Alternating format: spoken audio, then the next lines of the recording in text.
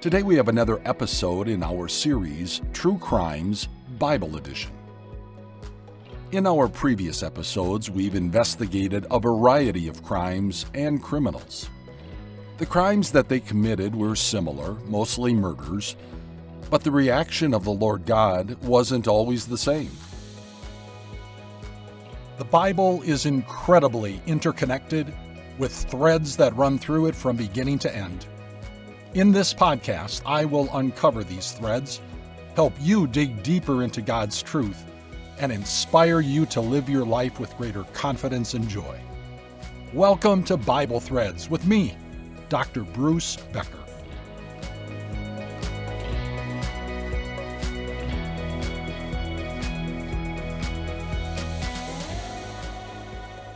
When Cain murdered his brother Abel, the Lord God punished Cain and his descendants, because Cain did not love the Lord. When Moses killed the Egyptian taskmaster, he did it thinking that he was called by the Lord to do it, namely to rescue the people of Israel from the Egyptians. True, but Moses acted 40 years too early according to the Lord's timetable. Then there was King David, who committed the crimes of adultery and murder. The Lord was greatly displeased with his chosen king, but he used the prophet Nathan to lead David to repentance. David did repent, but his crimes had major consequences for himself and for his family for decades to come. And then in our last episode, we met Ehud, a judge, a deliverer. Ehud assassinated the king of Moab, who had been oppressing the people of Israel for 18 years. Although assassination was a crime punishable by death, in this case the Lord sanctioned Ehud's assassination of King Eglon, because it was the Lord's way of rescuing his people. Similar crimes, different responses from the Lord, and quite a few takeaways for you and me. In our last episode, I also explained that during the period of the Judges, Israel went through 7 cycles of rest, rebellion, rule by another nation, and rescue by one of the judges. Now, during Ehud's cycle, there was another judge who rescued Israel.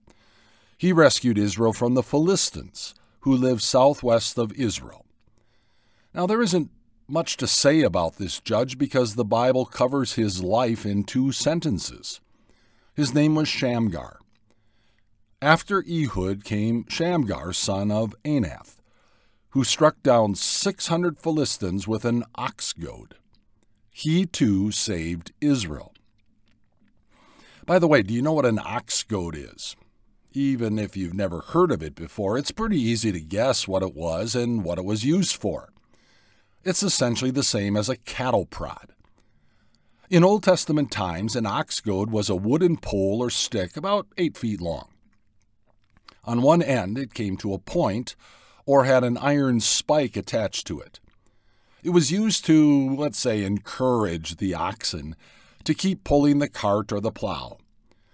Sometimes the oxen rebelled by kicking back against the goad. Not a smart decision. Kicking a goad caused pain for the animal. And if you don't believe me, go kick a spike or a nail that is sticking out of a piece of wood, and let me know how that turns out for you. The word ox goad is only used once in the Bible, but just the word goad is used 2 other times. One is in Ecclesiastes, where the goad refers to the Word of God and its effect upon people's hearts, prodding our conscience, pointing us to repentance, and gently pushing us to follow God's will for our lives. The other time it occurs is in the New Testament book of Acts, chapter 26. The Apostle Paul is on trial before King Agrippa, and during the trial, Paul retells the story of his conversion on the road to Damascus. Paul, at that time called Saul, was heading to Damascus to persecute, imprison, and put Christians to death. This is what he told King Agrippa. About noon, O king, I was on the road. I saw a light from heaven, brighter than the sun, blazing around me and my companions. We all fell to the ground, and I heard a voice saying to me in Aramaic, 'Saul, Saul, why do you persecute me? It is hard for you to kick against the goads.'" Saul was resisting the gospel of Jesus and was persecuting those who followed him. Jesus told Saul that it was futile for him to resist the power of the gospel and that he would end up hurting himself. On that day, Saul/Paul stopped kicking against the goads. Please forgive this digression, but I thought it was worthwhile to see this little Bible thread in the word goad. An ox goad was typically used as a physical prod in agriculture. Shamgar used it as a physical weapon in war. But Solomon in Ecclesiastes and Jesus' own words to Saul describe how the Lord and his word serve as a spiritual prod or goad for you and me. And that's a good thing. In our episode today, we're going to investigate a crime that took place in Israel during the time of Judge Deborah. Not Judge Judy, Judge Deborah. Deborah was not only a judge in Israel, but she was also a prophet. Judges chapter 4 begins with the pattern that I mentioned earlier. Once again, it was repeated. After Ehud died, the Israelites once again did evil in the eyes of the Lord. So the Lord sold them into the hands of Jabin, a king of Canaan, who reigned in Hazor. The commander of his army was Sisera, who lived in Harosheth Hagoyim. Because he had 900 iron chariots and had cruelly oppressed the Israelites for 20 years, they, the people, cried to the Lord for help. Well, we've got a bunch of names and places to sort out here. Let's start with the city of Hazor. Hazor was a strategically located city about 10 miles north of the Sea of Galilee. It was a mountainous region on a major trade route in ancient times. We first hear about Hazor during the time of Joshua, as he was leading Israel to conquer the land of Canaan. The book of Joshua, chapter 11, tells us that Joshua won a great battle at Hazor against the king named Jabin. Jabin led an alliance of Canaanite cities. Already at the time of Joshua, King Jabin had chariots in his army. And with this victory over Jabin, Joshua burned the city to the ground. The Canaanite people, however, would rebuild the city.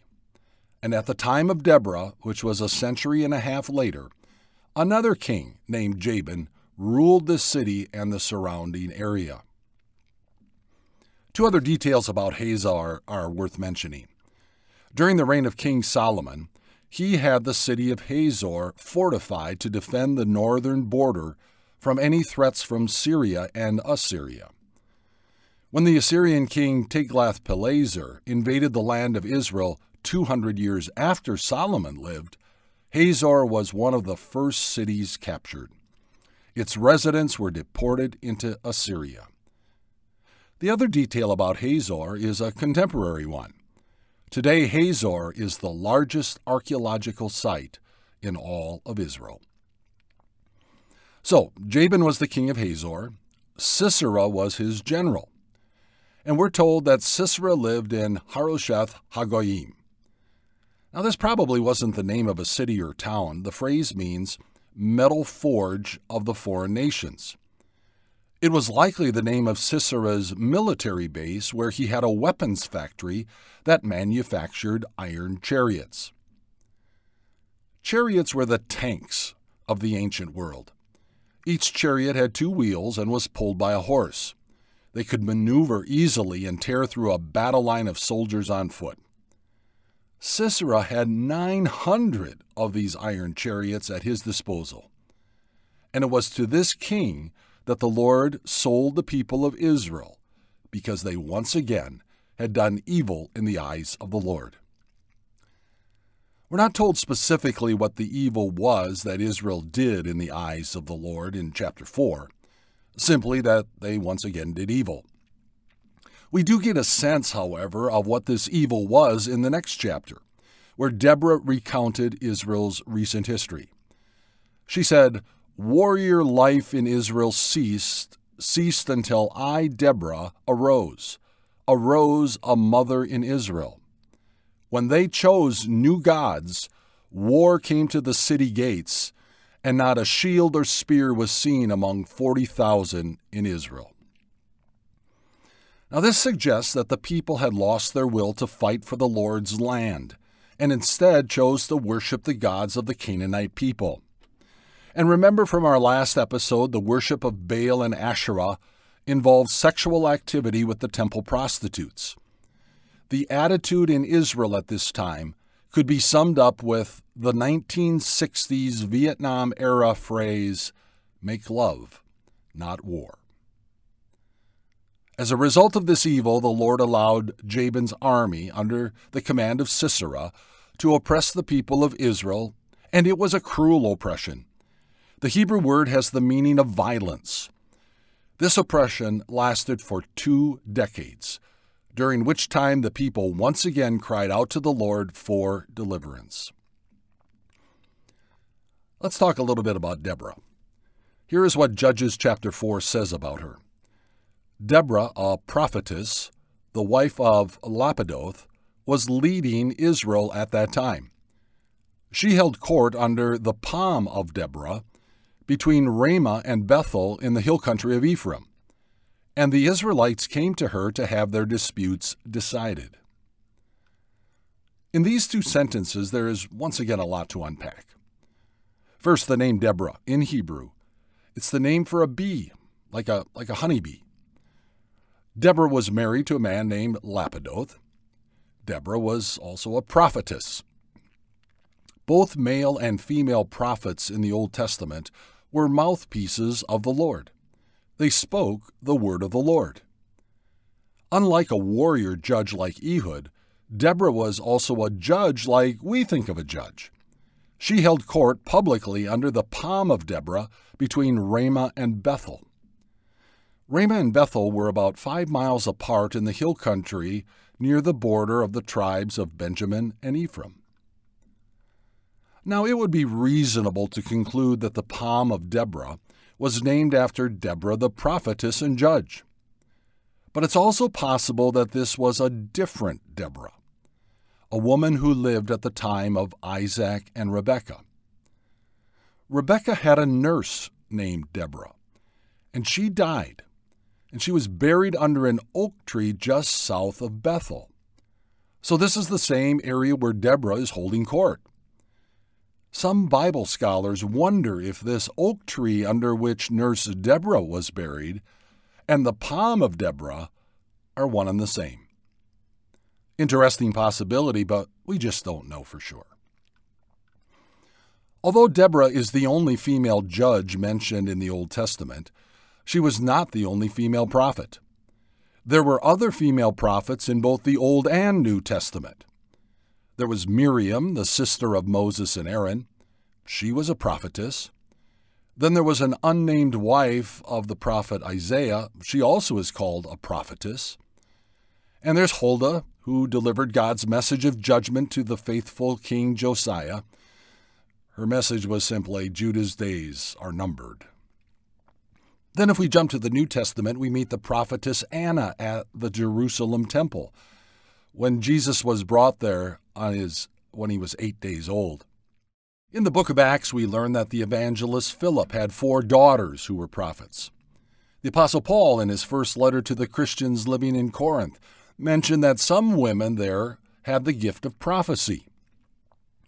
The Bible also tells us about 2 different women who were false prophets. One, whose name was Noadiah, prophesied against Nehemiah as he was trying to rebuild the walls of Jerusalem.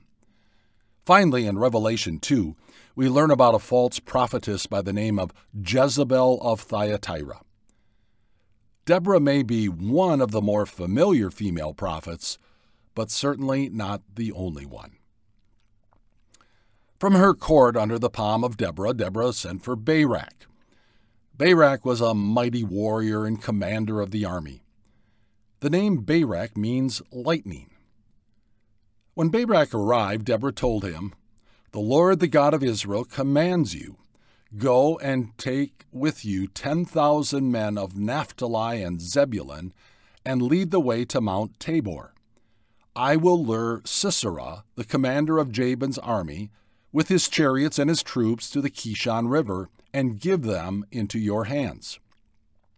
Deborah delivered the Lord's message that told Barak that he would be able to defeat Sisera's army, even with his 900 chariots, because the Lord was with Barak in Israel.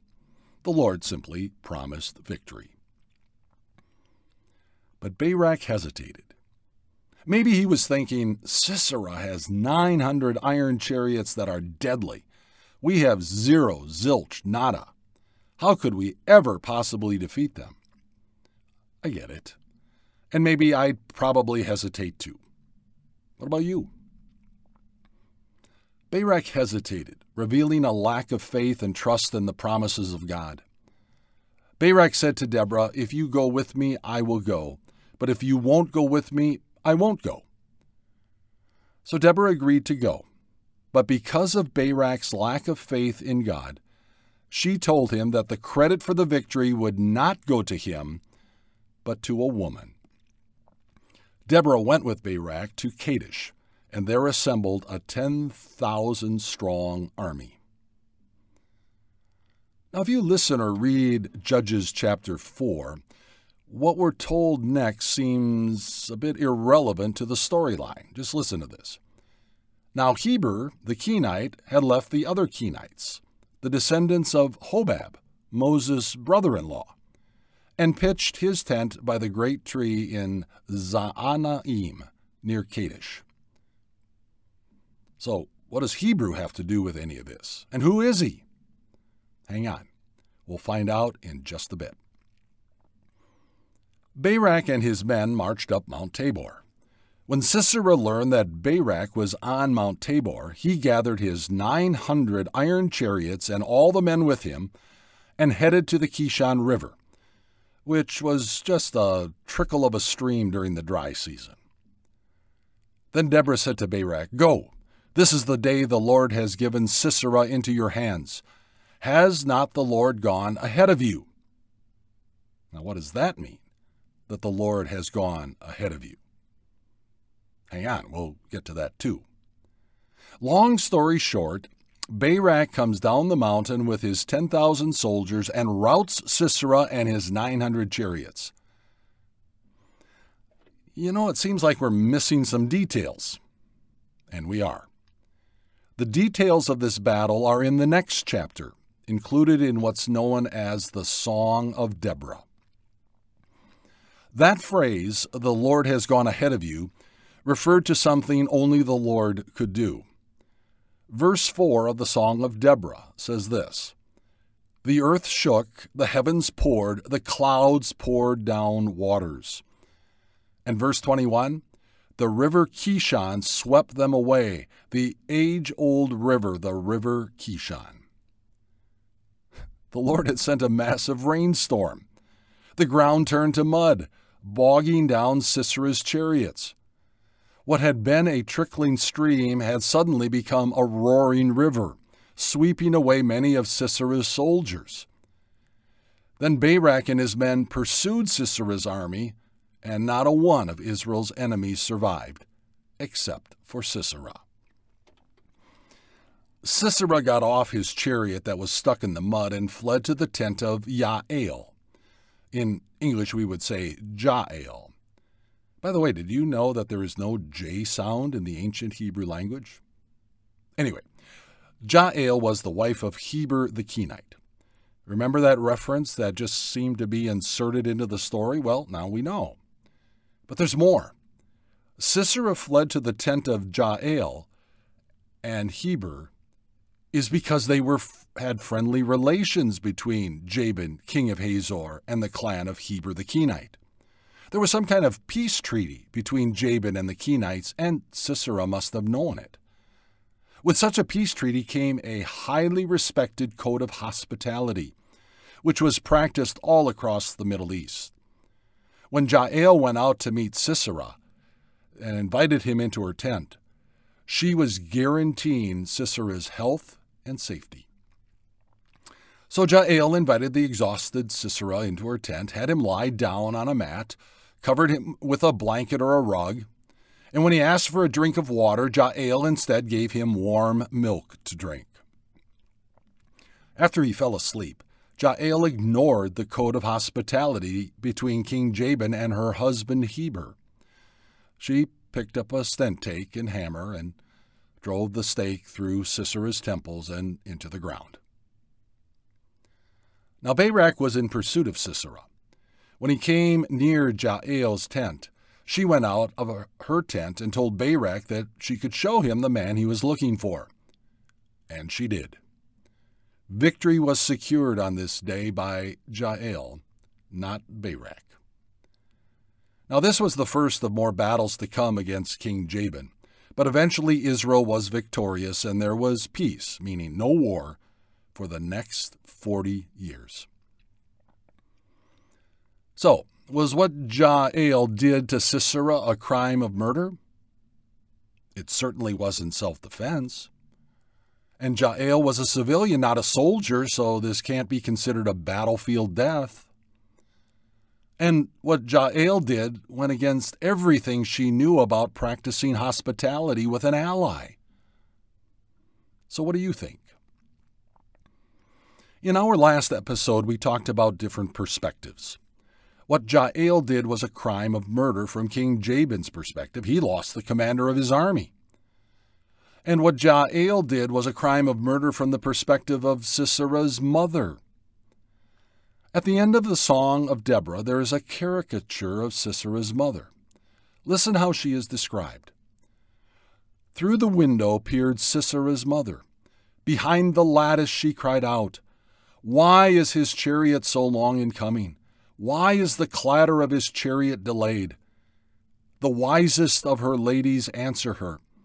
Indeed, she keeps saying to herself, "Are they not finding and dividing the spoils, a girl or two for each man, colorful garments as plunder for Sisera, colorful garments embroidered, highly embroidered garments for my neck?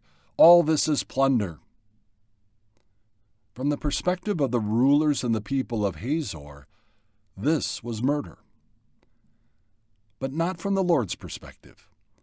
King Jabin and the people of Hazor were enemies of God's people.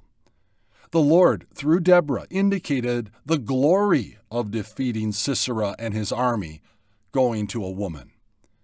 So between the Lord sending the downpour of rain to make 900 iron chariots useless, to Jael's tent pegging of Sisera's head, this was the Lord's plan to rescue his people from their enemies. So is there anything we can learn from the story of Deborah, Barak, and Jael? I think so. The Lord called Deborah to serve as Israel's only female judge and to be his mouthpiece as a prophetess. What stands out for me is that Deborah was a great encourager to Barak as she demonstrated her faith in the words and promises of the Lord. She's a woman to emulate. Then there's Barak, who hesitated, who initially lacked faith in the words and promises of the Lord. Yet in the end, his weakness turned into strength.